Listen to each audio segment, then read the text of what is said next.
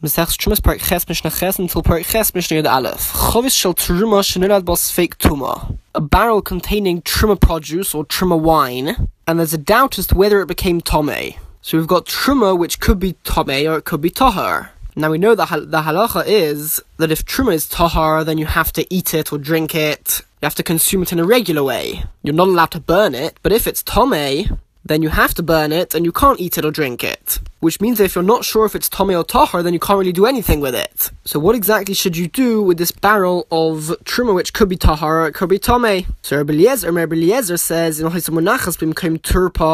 was placed in an open place, somewhere where there was lots of things going on, and therefore it's likely that it will become Tomei, then in you have to move it, you have to place it in a covered place, in a more quiet and guarded place. And similarly, if it was uncovered, you have to cover it. And some explain this second part to be linking back to the previous Mishnayos about Gilui, when a liquid is uncovered. And so that's the reason why you have to cover it, so that it won't become forbidden by becoming poisonous, or possibly poisonous. And the reason for Rabbi Eliezer is that the Torah says, when it talks about guarding Truma and making sure that it doesn't become Tomei, it calls it Mishmeres Trumoisai, the guarding of my Trumas. Now the word Trumoisai is written as if it would said Trumosi, which is the singular, my Truma. However, it's pronounced Trumoisai in the plural, my Trumos. So according to Rabbi Eliezer, we lend more significance to the way that it's read, and therefore we read it in the plural. And that teaches us, says Rabbi Eliezer, that there's two different types of Trumas which one has to stop from becoming Tomei. The first one is obviously Tahar Truma. You're not allowed to let that become Tomei. But the second one, which the Torah is talking about, is Truma which is possibly Tomei and possibly Tahar. And that's exactly our case. So according to Rabbi Eliezer, one needs to guard this Truma as well and make sure that it remains Tahar and also remains permitted and not forbidden or wasted because of the problem of Gilui. On the other hand, Rabbi Yeshua says the exact opposite. Not only do you not have to move it into a place where it won't become Tomei, but if it was placed in a hidden place, he should put it in a place where it's more open, so it's likely to become Tomei. Because at this stage where it's either Tomei or Tahar, you can't do anything with it. So you should try and make it become Tomei. Of course you can't make it Tomei yourself, in case it's Tahar still. But you can put it in a situation where it's much more likely that it will become Tomei, so that at least he'll be able to burn it. Because right now he can't even burn it, in case it's Tahar. And the Mishnah continues, if it was covered, then you should uncover it, so that it will become forbidden because of Gilui, and then at least you'll be able to chuck it away. Because in that case, you're allowed to waste the Truma. So according to Rabbi Yeshua, since we give more significance to the way that it's written, and it's written in the singular, Trumosi, so you don't need to guard this Truma, and therefore Rabbi Yeshua advises you to allow it to become Tomei and forbidden, so that you don't need to still keep it and not really have anything to do with it. And furthermore, according to Rabbi Yeshua, if this is possibly Tomei and possibly Tahar, it's quite likely that people might not know that it's Tomei, or they might not think that it's so serious, so they'll come to eat it. So Rabbi Yeshua says it's better that it should be a definite tumah, so that people won't come to eat it or do anything with it, especially since if it's definitely Tomei, you'll get rid of it. Whereas if it's a doubt, then you'll keep it around, so people might come to eat it. And now I've got a third opinion. Rabbi Gamliel says, you shouldn't do anything new with the thing. So Rabbi Gamliel agrees with Rabbi Yeshua that you don't need to guard the Truma. However, he holds that you can't put it in a situation where it's more likely that it will become Tomei, because you're causing it to become Tomei. Rather, you should just leave it as it is. Mishnah test. This Mishnah continues the discussion of this idea of Mishmeres Trumoisai, of guarding Truma from becoming Tomei. And the case under discussion concerns a wine press. Now, a regular wine press would have two vats, these two large containers, one above the other, in which they would press the grapes, and the grape juice would flow from the top vat onto the lower vat. And in our case, there's a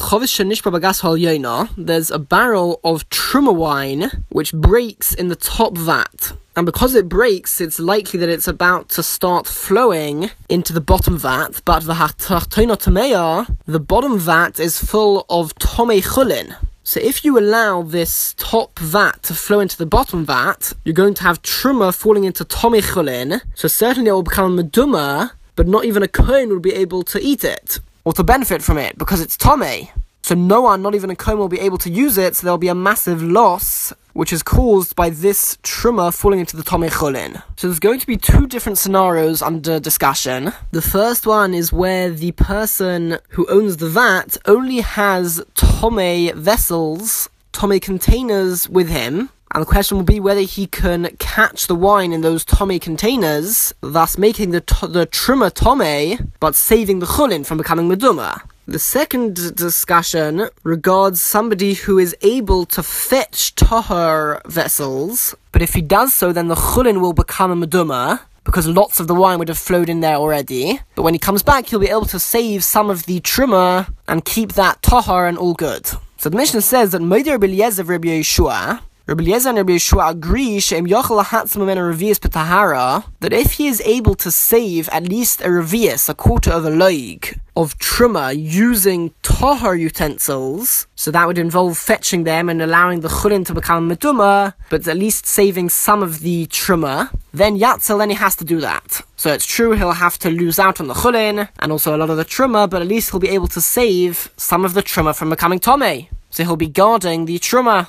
But if not, meaning if he does go and fetch tahor vessels, he won't be able to save even a revius of the truma. So less than a revius is not really considered significant. So now the two options are either to allow the truma to flow into the chulin and it will become tomei, but he won't be making it tomei. However, there'll be a big loss. Or he can directly make it tomei by catching the top wine in tomei utensils and then saving the chulin. So Rabbi Eliezer says, Teid v'sitamei, he has to allow it to go down and make the truma tomei, because he cannot make it tomei directly. Part of guarding the truma is that if you've got a choice between making truma tomei yourself and just allowing it to become tomei by itself, you have to do the last option.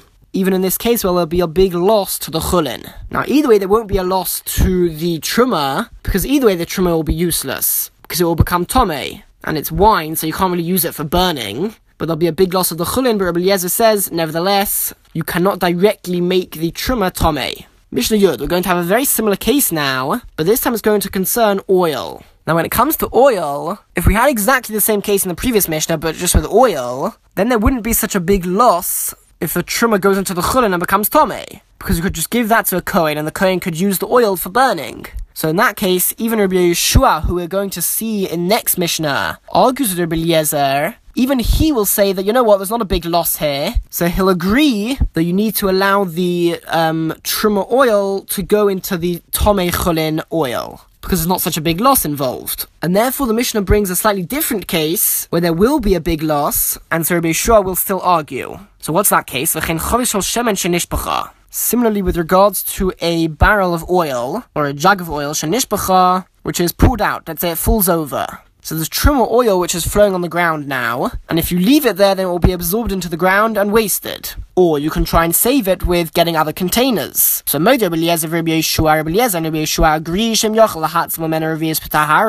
that if he's able to save at least the revius of the oil, a quarter of a loig of the oil, by scooping up the oil into tahor utensils. In that case, then yatzel. They both agree you have to do that. So you'll have to allow the rest of the oil to be absorbed into the ground while you go and fetch a tahor utensil and then scoop out what's ever left. But v'im lav, if not, if you cannot go and get tahor utensils and save at least a revius, so your only other option is to scoop it up into tomei utensils, says Rabbi Eliezer, like in the previous Mishnah, Rabbi Eliezer says, Terid v'sibola, you have to allow it to go down and be absorbed into the ground, v'ayaval eno b'yodov, and you cannot scoop it up in your hands directly into tomei vessels, because that would be making the truma tomei directly. And Rabbi Eliezer says that you can never do that, and even if either way it will be wasted, you have to allow it to become wasted and be absorbed into the ground, rather than directly making it tomei. Mishnah Yud Aleph, however, v'alzo, on either of these cases, with the wine and with the oil, Rabbi Yeshua says, this is not the truma which I'm warned about in the Torah that I cannot allow to become tomei.